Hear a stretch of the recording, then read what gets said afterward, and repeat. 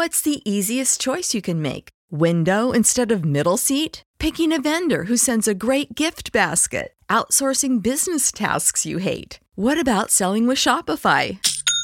Whether you're selling a little or a lot, Shopify helps you do your thing, however you cha-ching. Shopify is the global commerce platform that helps you sell at every stage of your business. From the launch your online shop stage to the first real-life store stage, all the way to the did we just hit a million orders stage. Shopify's there to help you grow. Whether you're selling scented soap or offering outdoor outfits, Shopify helps you sell. Wherever and whatever you're selling, Shopify's got you covered. Sign up for a $1 per month trial period at shopify.com/try. Go to shopify.com/try now to grow your business, no matter what stage you're in. Shopify.com/try. When you need mealtime inspiration, it's worth shopping Kroger, where you'll find over 30,000 mouth-watering choices that excite your inner foodie. And no matter what tasty choice you make, you'll enjoy our everyday low prices, plus extra ways to save, like digital coupons worth over $600 each week. You can also save up to $1 off per gallon at the pump with fuel points. More savings and more inspiring flavors make shopping Kroger worth it every time. Kroger, fresh for everyone. Fuel restrictions apply. Support for this podcast and the following message come from Gaia.com, the on-demand streaming TV service that helps you achieve your highest potential at your convenience. To get your first month at only 99 cents, visit gaia.com/my7chakras. My 7 Chakras, episode 226. That courage was not the absence of fear, but the triumph over it. The brave man is not he who does not feel afraid, but he who conquers that fear. The 7 chakras, swirling vortices of energy, positioned throughout our body from the base of the spine to the crown of the head. For thousands of years, this ancient wisdom has been passed on from master to disciple. What are the functions of these energy centers? And could these chakras help you unlock your destiny and find your true purpose? Welcome to My 7 Chakras. And now, your host, Aditya Jai Kumar. What's up, Action Tribe? AJ here, founder and host of My 7 Chakras, the show where we dive deep into the ancient world to uncover nuggets of wisdom that will help you find your life's purpose. So if you have a burning question about the mysteries around you and the mysteries within you, then you are at the right spot. But before we get into today's interview, I've got a quick announcement to make. After doing over 220 interviews, I've learned that you guys just love our book recommendations because we do share a book at the end of each show. And many of you note them down, but sometimes, especially if you're in transit, it becomes difficult to take notes or to note these books down. So what I did was I put together a reading list containing 21 must-read spiritual books as shared on our show, and I want you to have that. So to download your copy, all you have to do is visit this link, my7chakras.com/reading list. That's my7chakras.com/reading list.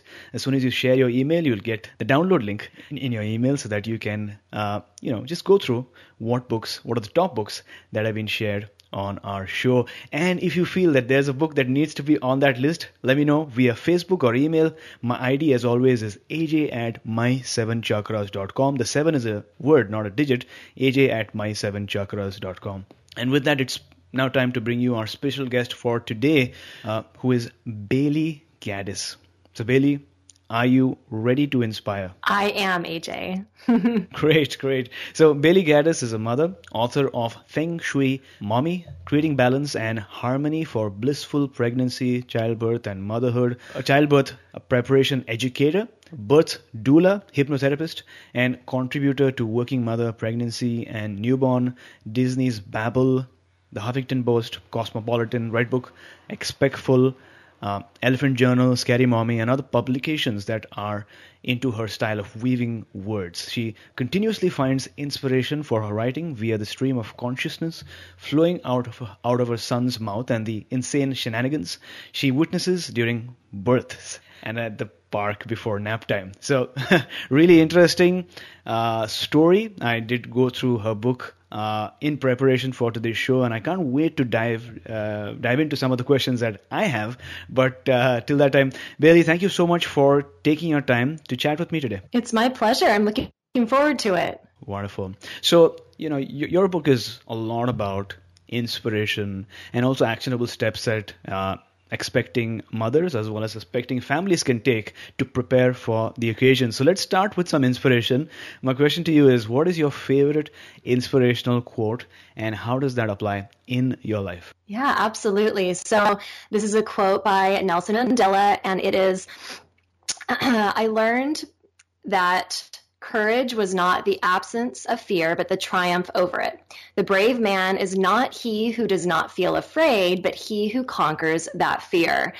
And I have this written all over the place in my house. It's in my phone. It's everywhere because I am somebody that feels very deeply, and I have plenty of fears, and I have to work with those on a daily basis. But what I've learned is, when I move through it, when I face something that I'm nervous about or I'm fearful of or I have anxiety about, and I push through, the emotions, the sense of freedom that live on the other side of that are intoxicating in so many ways. And even if I face a fear and I seem to fail in some way, the outcome is not what I expected, I still feel that sense of freedom because I realized, okay, I pushed through that and I didn't die. I did it. So, and I think that applies especially to, pregnancy, childbirth. I write so much about,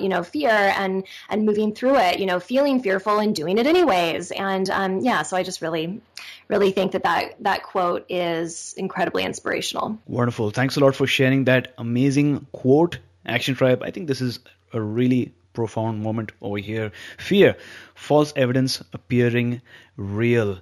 Yes. It's true. We all face fears irrespective of who we are. If you evolve to the next stage of success, for example, you have different types of fears. So we all have fears no matter who we are. But the solution is not to just be in denial of those fears, but to consciously acknowledge those fears, find out what you fear or what are those things you fear, and then if that is within your goal of overcoming it, then have a plan and take small steps every time you get a chance to overcome that fear. Because as we're learning in each episode, there's a powerful effect of the compound effect. You don't have to overcome your entire fear completely, but if you take small steps over a period of time, you'll be surprised at how well you have overcome your fear.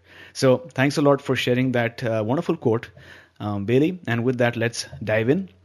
Let's move on to your book. What inspired you to write your book, Feng Shui Mommy? Yeah, well, when I was moving through the pregnancy with my son, I, devoured every book, every video, every class that I could get to.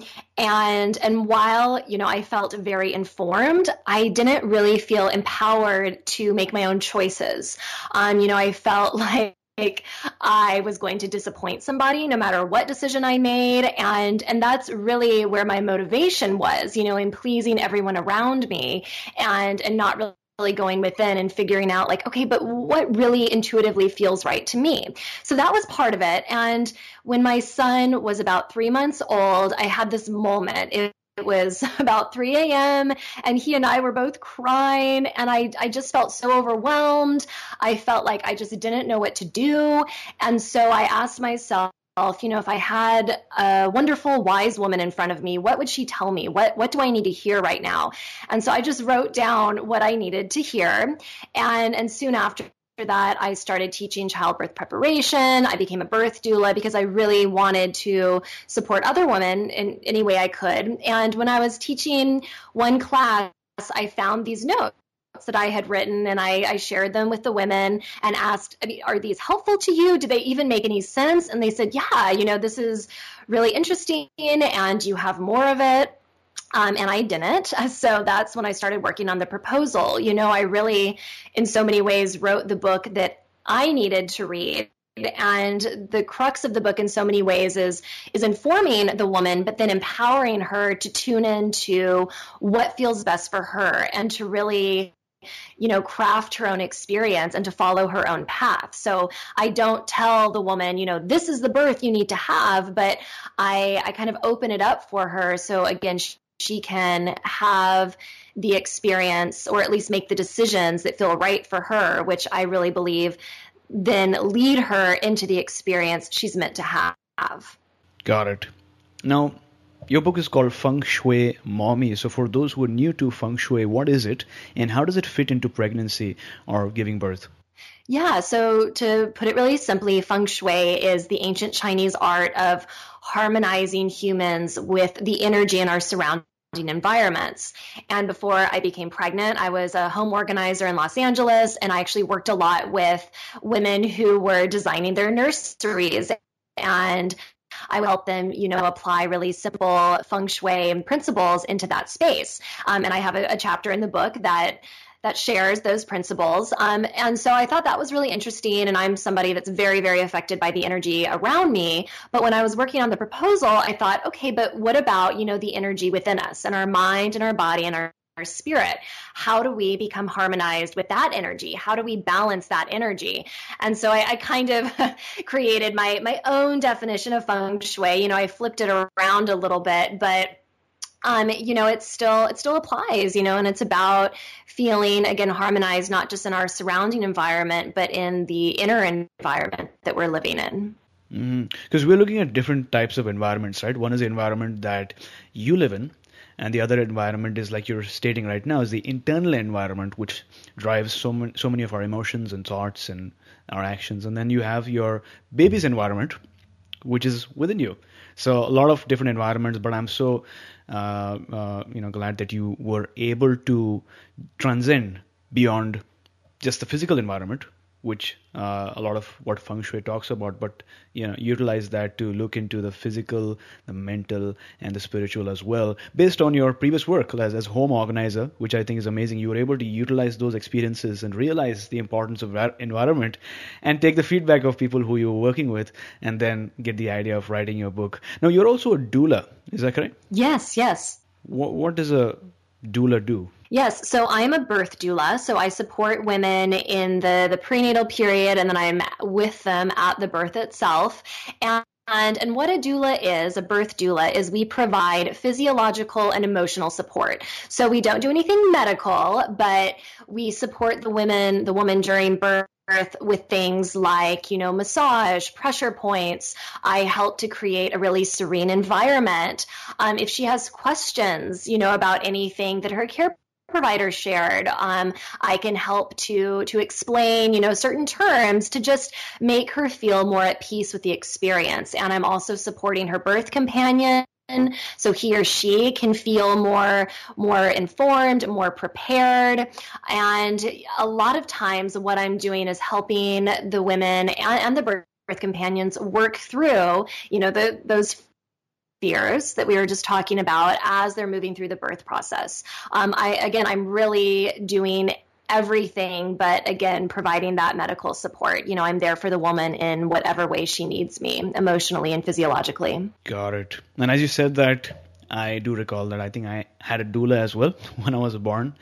And if I'm not mistaken, she was with me after the birth as well. I mean, after the birthing period, and then she helped my mother, like you said, physiologically and emotionally. She used to give me some exercise from time to time during the first couple of months, I think.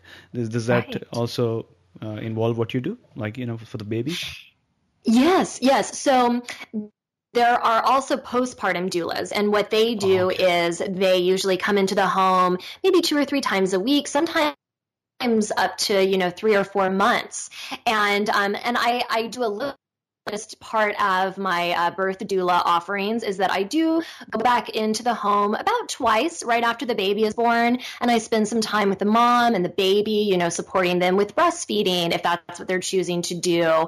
The mom can ask me any question that's coming up, and I support her with that. I'm also a hypnotherapist, so we sometimes do some hypnosis, mainly for relaxation, helping to expedite the healing process. And I volunteer for a program in the town that I live in. And in so many ways, I act as a postpartum doula for this organization. And for them, I go into the home of usually, a young or a single mother. I'm there 2 days a week for anywhere from, 1.5 to 2 or 3 hours. And I do things like the dishes, or I hold the baby while the mom showers, things that seem really simple but make such a difference in the postpartum world of the mother and the baby. And in so many ways, that's some of the most fulfilling work that I do, because in a lot of ways, that postpartum period, that fourth trimester, the first 3 months after baby is born, is almost the most challenging phase of that initial journey. So it's really important for women to feel supported during that time. Mm-hmm, mm-hmm. Now, you said that there are certain fears that worry soon-to-be mothers during pregnancy and prevent them from being in the moment, right? So could you talk to us about what are some of these fears that we're talking about? Yeah, absolutely. I've seen all sorts of fears. Nothing is off limits, but the primary ones are definitely that, number one, can my body do this? Even though we know that babies are born every day, we still have that fear, like, is my body capable of this though? The opening of the body can be really intimidating. So there's that aspect, the physical side. There is the mental aspect of it, especially if the woman is going through it without any medication. The sensations can be incredibly overwhelming. They're sensations that she's likely never felt before. And so that can bring up so many doubts. And then there's how, being a parent is going to affect their career, their relationships, their home. And a lot of times those come up when the woman is actually moving through childbirth. I had one woman right in the middle of birth, and suddenly she said, I'm afraid that my husband won't find me desirable anymore. She was so afraid of that.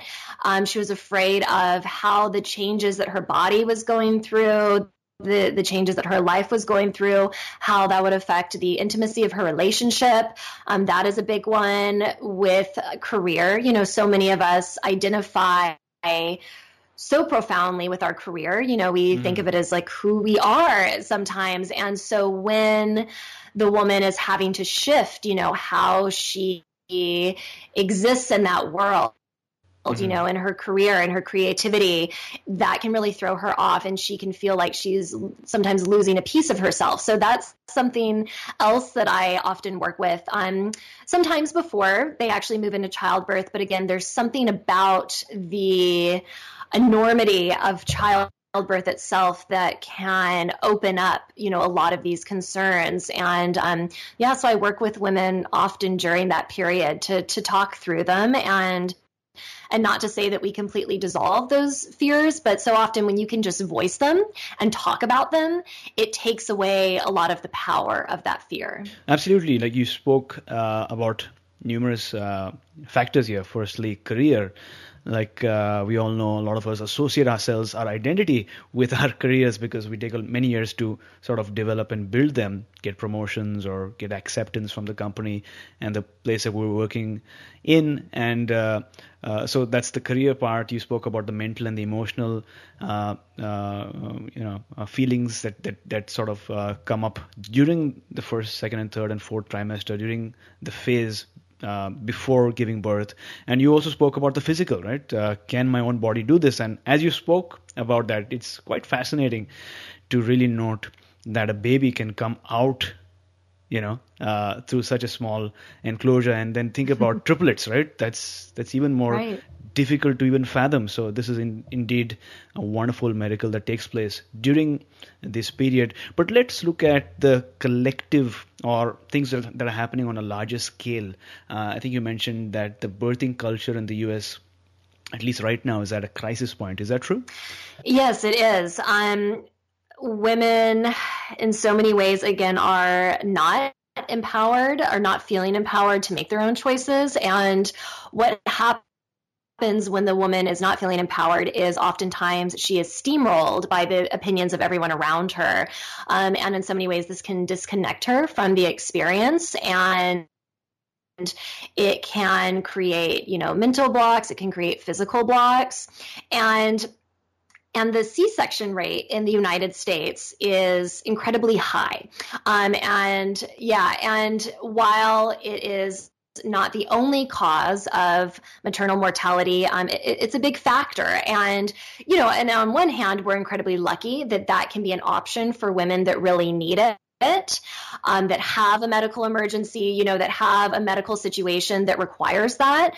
And then I know I've supported women that have had beautiful cesarean births, and they really needed them. But in a lot of cases, women that don't actually need them are being encouraged to have C-sections. And this can greatly increase the risk of infection, of bleeding. There's so many more risks that come with, having that really invasive surgery. And, and if the woman, again, is a good candidate to have a vaginal birth, but she instead has a cesarean birth, she's at a greater risk, again, for that infection, for the bleeding, for those different complications. And, and it's creating a pretty high maternal mortality rate. The United States has a very, very high rate of maternal mortality. And that's something that I think we all need to be looking at. We need to be figuring out how can we shift that.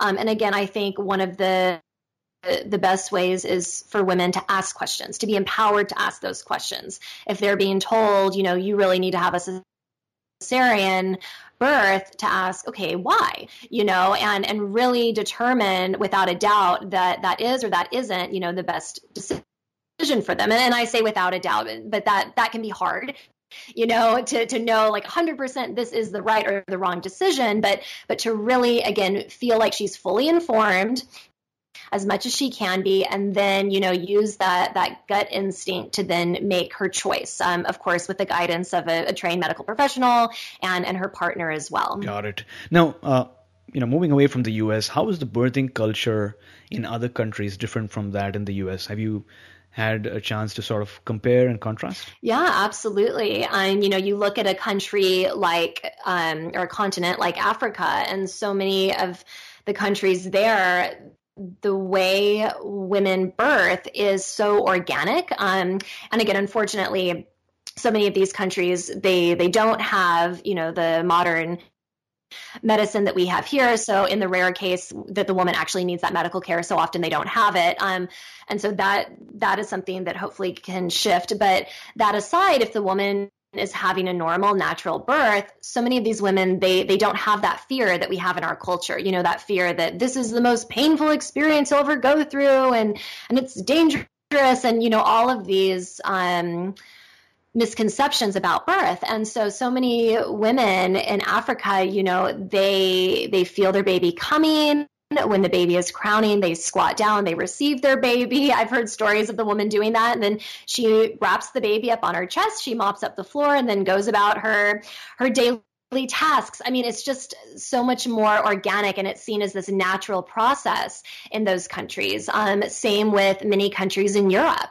Midwives are really popular for women that are good candidates for it. Home births are incredibly popular. I mean, it's just seen again as this natural function of the body, and women don't have as much fear around that experience. Got it.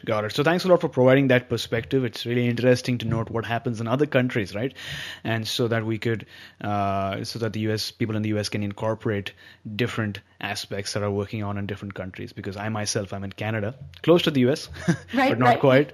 So according to your experience and the work that you've done, what is an optimal near perfect birthing experience like, or what are we looking at? That's a great question.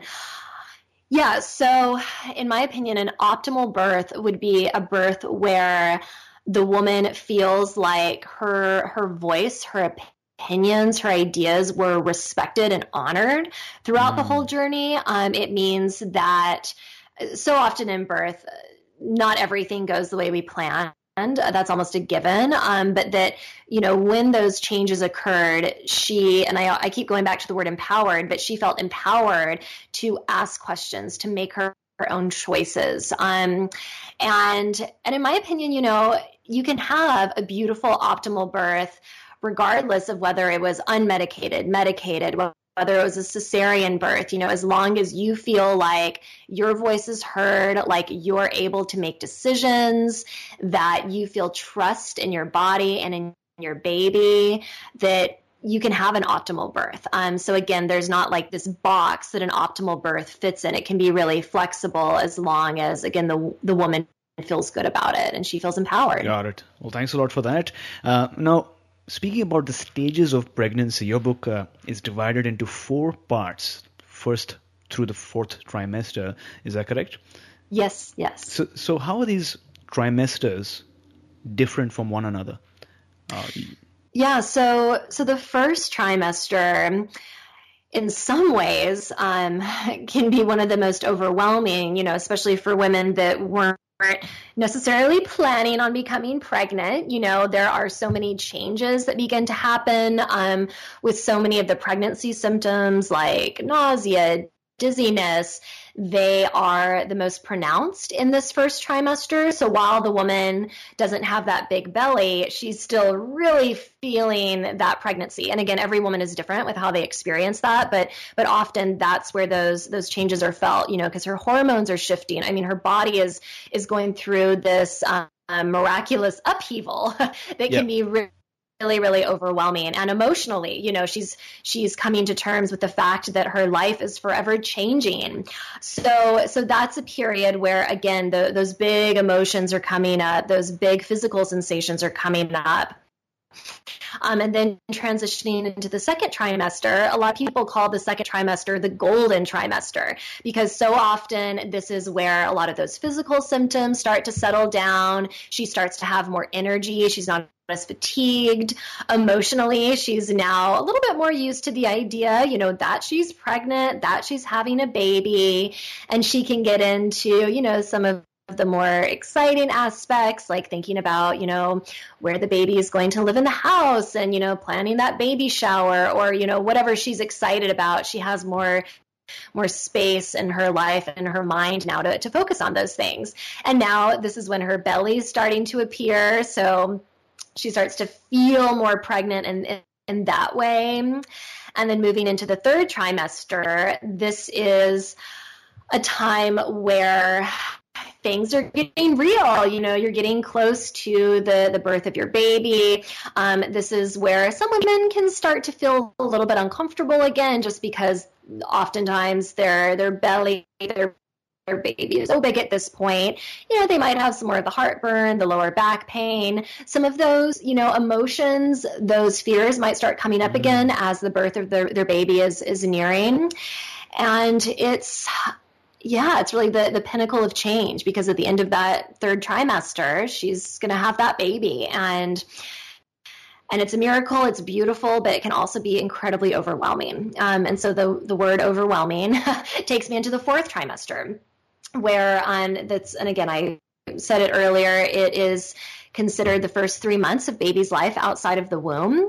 And while the baby is no longer in the mother's body, this can, for some women, be the most overwhelming. I know I keep saying that, but I say that about the fourth trimester because, when the woman is pregnant, when the baby is in her body, really all she needs to do is take care of her own health, her own needs, keep her emotions somewhat under control, by meditation, journaling, whatever she needs to do.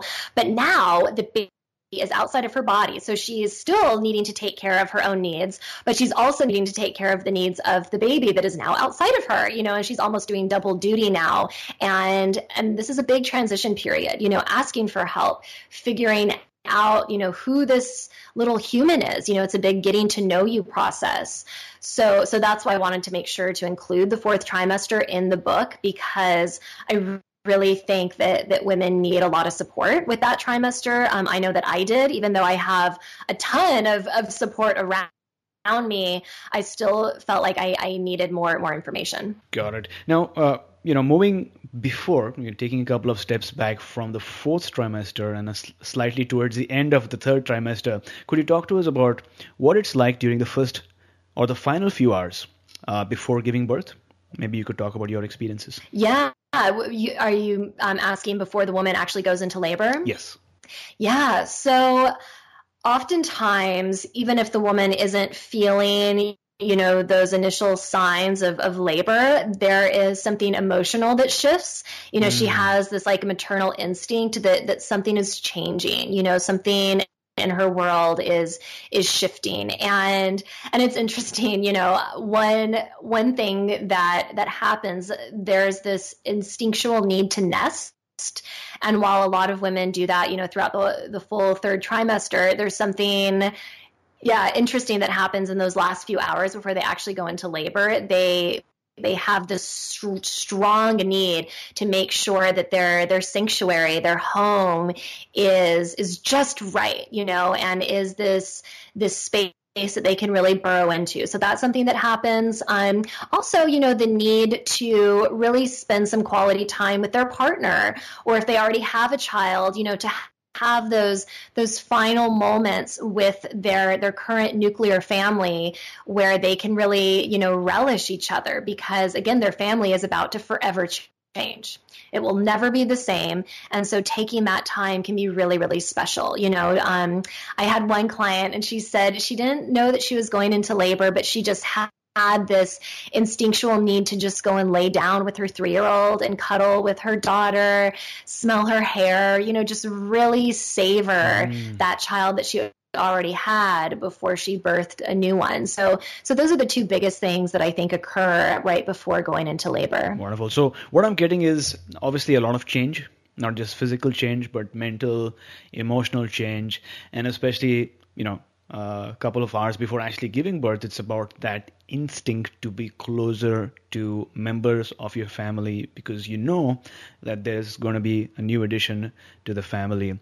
And you talk about 3 aspects of holistic birthing in your book, which is considering the mental, the physical, and spiritual, right? So how does a mother go about working on her mind during this phase? Yeah, so I think going through the process of kind of, opening up the mind and exploring what is in there. And then not just in relation to the fears, but to think like, okay, who am I, and analyzing those aspects of herself and realizing how her mind works. And I'm a hypnotherapist. And so I work a lot with that mind body connection, specifically during birth, and realizing that, the script that we have in our mind about who we are, about the capabilities of our body, especially our preconceived notions about birth. That's another script that so many of us have in our mind, and figuring out, okay, what's working, what's in my mind that I really love, that's serving me, and what's not working. And so that's why every chapter in the book has it's about 15 minutes each one, 15-minute relaxation recording. And this is a form of heterohypnosis, somebody else putting you into the state of hypnosis. And this supports the process of reprogramming the mind and putting in messages about birth, about the woman's life that are really favorable. And a big, this helps in a lot of ways, but one of the biggest ways it can help is during the birth process itself, because so often we have the word pain, right, in our mind. It's attached to birth for so many women, especially in our culture. And what this does is when the woman is actually in birth, her mind is sending the signal of pain to the body, and the body responds with creating pain. And so if the woman can start to reprogram how she thinks about birth and about the sensations attached to birth, she can actually transform, how her body experiences birth. So I think that's a really big thing that the woman can do with her mind during pregnancy to make that experience easier. And once she's able to start reprogramming, the more negative, the less beneficial scripts in her mind, then her whole life starts to open up, and she starts seeing more possibilities, and she starts to connect with her own power. Mm-hmm. Completely agree with the part of experiencing pain and how the brain reacts, and then looking at that pain and changing your relationship with that pain. And then seeing so many other opportunities open up in front of you, even after the birthing process, right? Because you've changed your relationship with pain, and your brain has created those neural pathways. And so now all of a sudden you look at challenges, pain, difficulties all in a new light, and you're able to achieve so much more because of this natural process of birth. So thanks a lot for putting that into perspective. Let's move on to the physical now, the body. What are some things that a mother needs to consider as far as having a healthy body is considered during this process? Right. So another, really popular misconception that so many women have is that, when I'm pregnant, I can just sit around and eat ice cream, eat whatever I want, and that'll be great. And I had that. I thought like, yeah, that's what I'll do when I'm pregnant. And I think I did that for a few days, and I realized, oh my gosh, I just feel horrible. Like my pregnancy symptoms are exaggerated. I feel bloated. I don't feel good. So I think, really resetting her nutrition, what she eats. I have never been healthier than when I was pregnant. I was so conscious of every bit of food that I put into my body. I'm sure I still had some treats, but I felt like, every bite of food I was taking was like a building block for my baby. So I encourage women to explore, what types of foods help to build different parts of their baby's body. What types of foods will give them more energy? What types of foods will reduce nausea? Really get curious about nutrition, and this will make it more fun. It'll make it more enjoyable to eat those healthy foods that maybe she didn't enjoy much before pregnancy, and she'll feel like she's really taking an active role in building this healthy baby, and really enhancing the health of her body so it can birth easier. And then movement is so crucial during pregnancy. This is something else I was afraid of. I thought, if I keep exercising, my baby might fall out, or all these ridiculous thoughts that are not true. And so when I started to exercise again during pregnancy, it completely transformed not just my body, but my emotions. Every time I would wake up, and if I was feeling sad or stressed out, if I would just go for a walk or go for like a really light jog or do some kind of movement, go for a swim, my emotions would shift, and I would have a more fresh perspective on everything. I would feel more positive about my body, about my body's ability. So I think moving every day in whatever way the woman feels good in doing is so crucial. Up until, unless she's put on bed rest, you can go on those walks, do your exercise up until the moment that you give birth. Oh, absolutely. I think this can be a bit confusing for mothers at this phase, especially if you see things that are happening on TV, right? So on one end, you have people telling you to rest, take rest, relax, eat whatever you want. Right. And on the other spectrum, you have, I think there was a Olympic athlete or some other athlete who actually ran a sprint. Yes. I think a 100-meter sprint while pregnant. And so they look at these people and wonder whether I'm capable of that. So, finding the middle path, so to speak, can be a bit daunting. So thanks for sharing that. And moving on to the spirit now. How do you go about helping your readers develop spiritually during this phase? Yeah, so this can feel, really abstract to some women, and so in the book I try to offer, really clear ways that they can connect with, whatever they define as their spirit. We all have different ways of experiencing that. So I have, different activities, like journaling. For me, journaling really gives me this like insight into who I truly am. And to me, that's how I define my spirit, who I truly am. Not everybody will, have that same definition, but that's how I connect with it. And it's interesting because, thinking about what I just said about the mind and the body, it's all connected to the spirit as well. It's holistic, it's all connected. But I notice, when I'm exercising, I feel more connected to my spirit, to that higher power. I feel this like deep sense of okayness. And so I think when women can start diving into that, to their authentic self, to what makes them feel like them, they feel like, okay, no matter what, everything is going to be okay. That no matter what changes, I still have me, I still have my soul, my spirit. And And it's interesting, I've had a lot of questions about the special circumstances chapter, and a lot of that is heavy on the spirit, because I really believe, our mind is so afraid of the unknowns. There's so many unknowns in life, but especially during the journey into motherhood. And I feel like when we're afraid of those unknowns, the spirit is what can really support us through that, realizing that, okay, I can't control everything, but this higher power that my spirit is connected to, whatever you want to call that higher power, it's crafting these experiences for a reason. And I feel like the spirit is what can guide us through that. So yeah, all of the spirit chapters in the book are really focused on feeling okay with what's happening, feeling okay with who we are. Wonderful. So I know that there are different types of people reading your book, some that are more in touch with their spirituality, some that might be on the path of discovering spirit, but you can be assured that people who are listening to this show are all very comfortable with spirituality, irrespective of how abstract it might seem. So is there a strategy or a technique that you have for someone listening to the show right now who, to get more in touch with their spiritual side? Yeah, so I know this is a tool or a practice that is talked about a lot, but I think it's talked about so much because it's so effective, and that is meditation.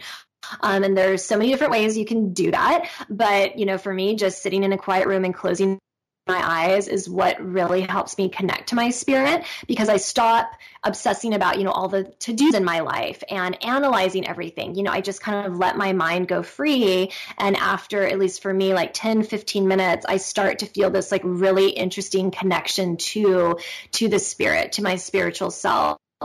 And usually I meditate for like a minimum of 30 minutes, which is harder when you have a child. And I'll talk about in a minute, ways that you can still have that meditation when you're really busy with a baby. But I feel like that can be a really great first step into, connecting with that spirituality. And what I tell moms who are like, oh my God, I can't even find 5 minutes to myself. How am I going to meditate for 30 minutes? And so for them, I say you can sprinkle moments of meditation throughout your day. And so, for example, if they're holding their child, to just take a moment to like really feel the sensation of holding that sweet baby, of listening to their breath, be really present for a moment with that baby, meditate on your baby. When you have that first sip of like warm tea in the morning, to notice what it feels like for that liquid to go down your throat, to notice what it feels like, as your mind starts waking up. If you come across a really beautiful plant, to take a moment to touch it, to really absorb the essence of it, to just be more present in your day. And I feel like when we start doing that, spirituality really organically just starts flowing into our life. Oh, absolutely. I think mindfulness in everyday life can be so powerful, even if you don't have time to be alone or close your eyes and meditate for 10 to 15 minutes. If you're really busy, then you can just use mindfulness. And I think someone said it along the lines of, if you're cutting vegetables, cut vegetables. If you're talking to somebody, talk to that someone. Yes. And just being in the moment, because you will then notice that it's a very different experience. I think there was a study that said that we're always 5 to 6 seconds ahead of us. We're always thinking about what's going to happen in the next 7 seconds. But if we take a couple of steps back and be in this second that has just transpired, then we've just experienced mindfulness.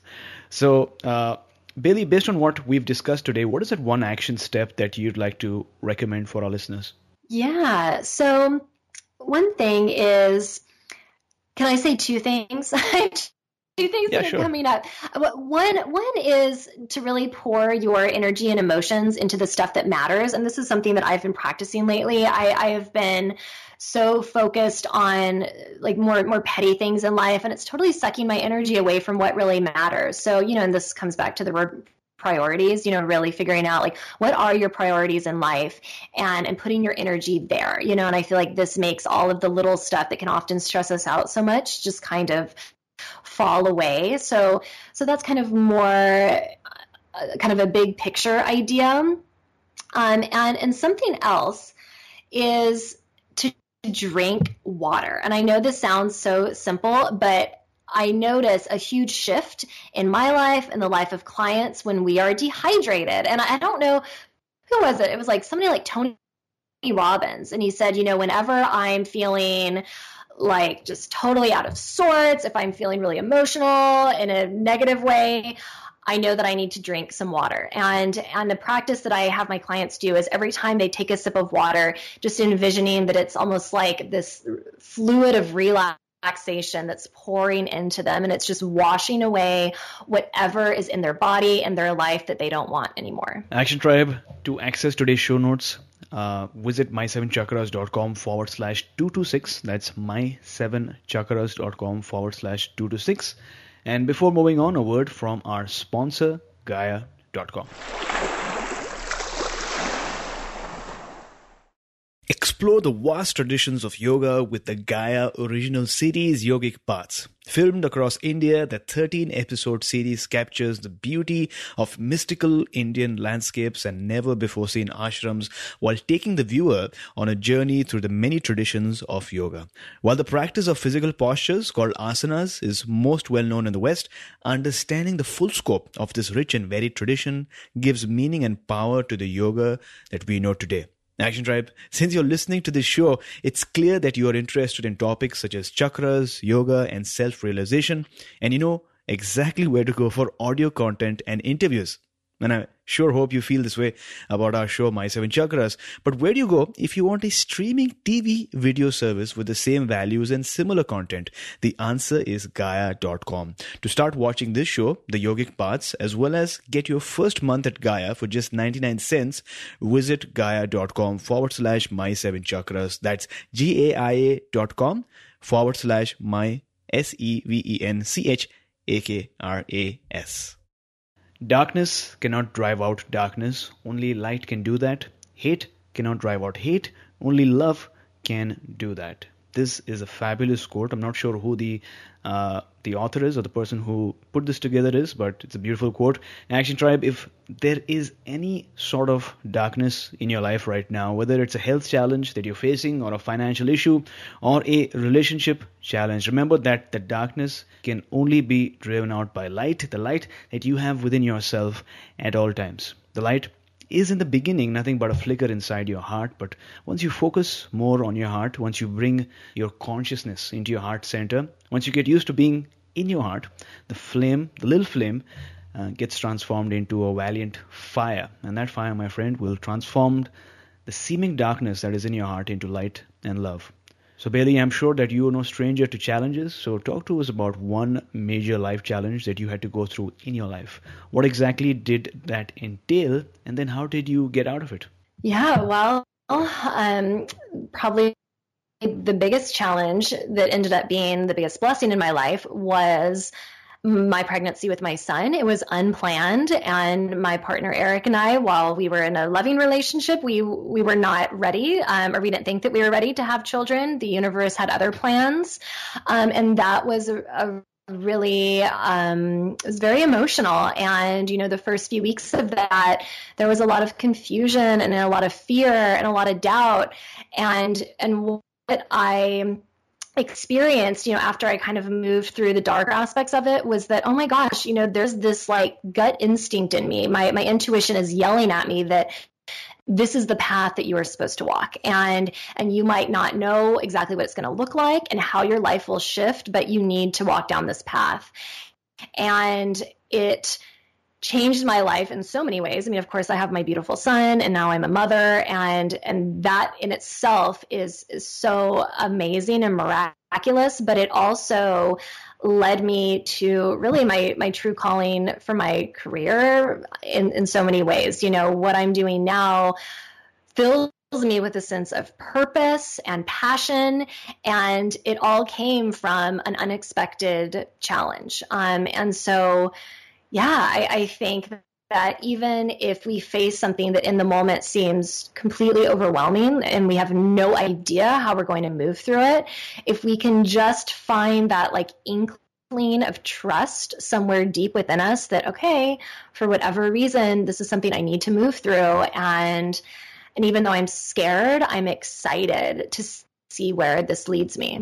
So what is that one major life challenge or one major life lesson based on the challenge that we spoke about that you'd like to share with our listeners today in just one sentence? Yeah, that the beauty in life really lives in the unknown. Well, thanks a lot for sharing that story with us.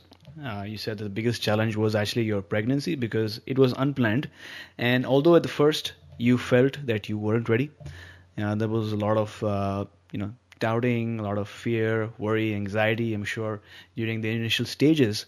At a certain point, you were able to tap into your instincts, your gut instinct, and listen to your intuition. And you were able to, along with your husband, accept the road that was ahead. And you took steps towards that. And over a period of time, because of your experience, you were able to help others, and that sort of shaped your career as well. Because that's exactly what we're talking about today. And I like this story because of what you shared earlier, is that the process of pregnancy allows you to go through an experience which seems like pain, but if you change your relationship with pain, you will be able to transcend other challenges and other difficulties in the future as well. And I think a lot of our listeners will be able to take that into their lives and apply it. So thanks for sharing. It's my pleasure. Yeah. So Action Tribe, if you've listened so far, it means that you are a true action taker, and I salute you for that. By sticking around, you've made a choice. You could have done so many other things. You could have done anything else, but you decided to listen to this episode till the very end. We all have choices to make, and these choices determine the situations that we find ourselves in. And the situations and our internal state determine how we react to these situations. But no matter where we find ourselves, we must always remember that we have the choice. Even before taking life in this physical plane, we made a choice. In our soul contract, we decided who we would meet, what challenges we would have, and the type of lessons we would learn. So we aren't new to the idea of choice, but sometimes, like we're learning today, in the chaos of things that are taking place around us and within us, we might forget that we indeed have that choice. So I take this opportunity to remind you, my friend, that you have the power within you and the choice to make a decision. And like Alan Cohen once said, every choice before you represents the universe inviting you to remember who you are and what you want. So Bailey, what is your life's calling as on today? My life's calling is to support a new life and to make that life more harmonized and balanced for all involved. That's amazing. Thanks for sharing. And we've come to the last round for today, which is called the Wisdom Round.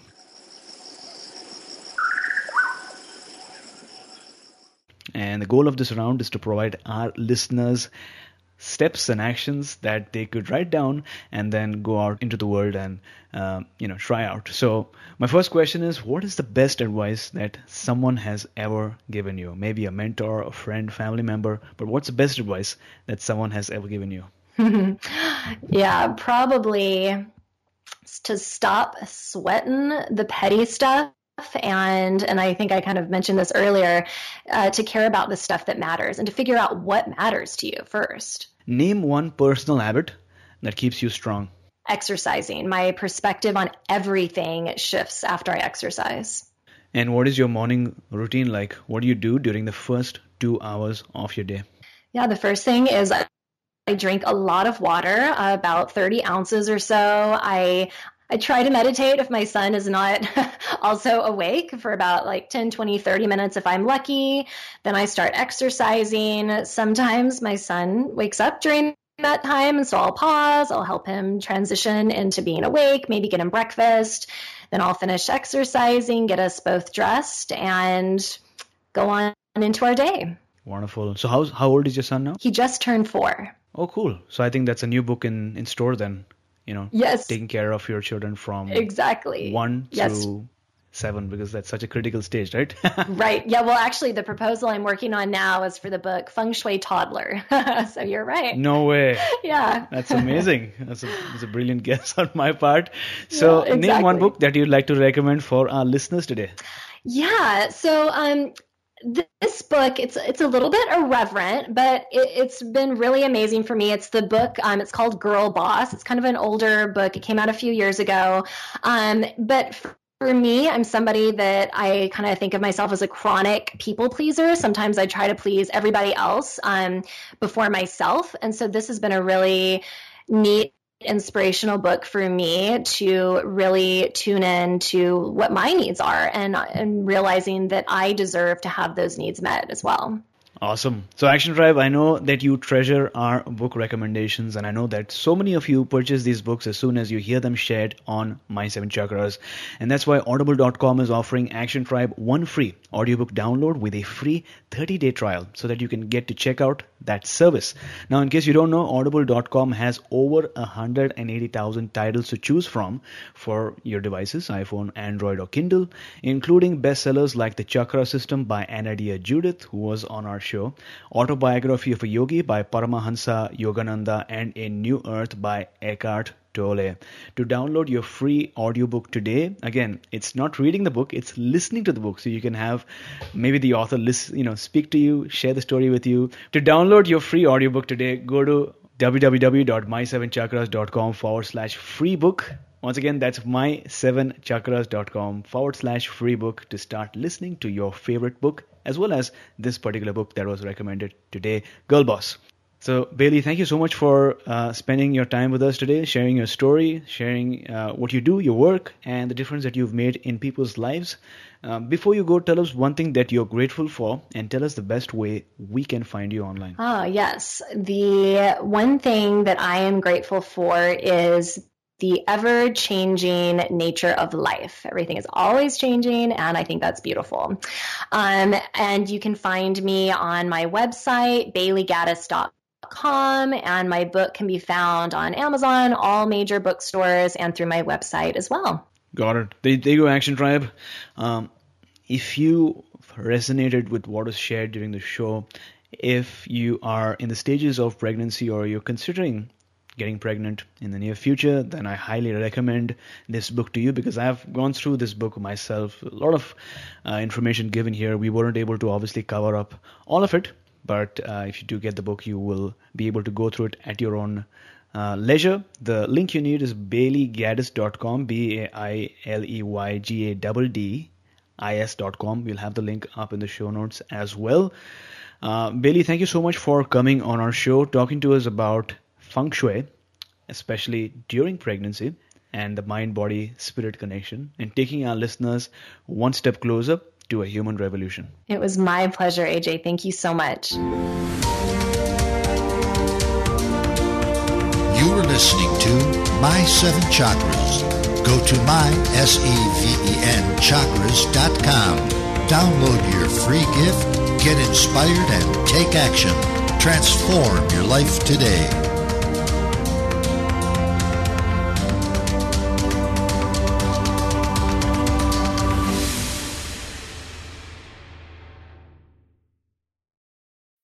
When you need mealtime inspiration, it's worth shopping Kroger, where you'll find over 30,000 mouth-watering choices that excite your inner foodie. And no matter what tasty choice you make, you'll enjoy our everyday low prices, plus extra ways to save, like digital coupons worth over $600 each week. You can also save up to $1 off per gallon at the pump with fuel points. More savings and more inspiring flavors make shopping Kroger worth it every time. Kroger, fresh for everyone. Fuel restrictions apply.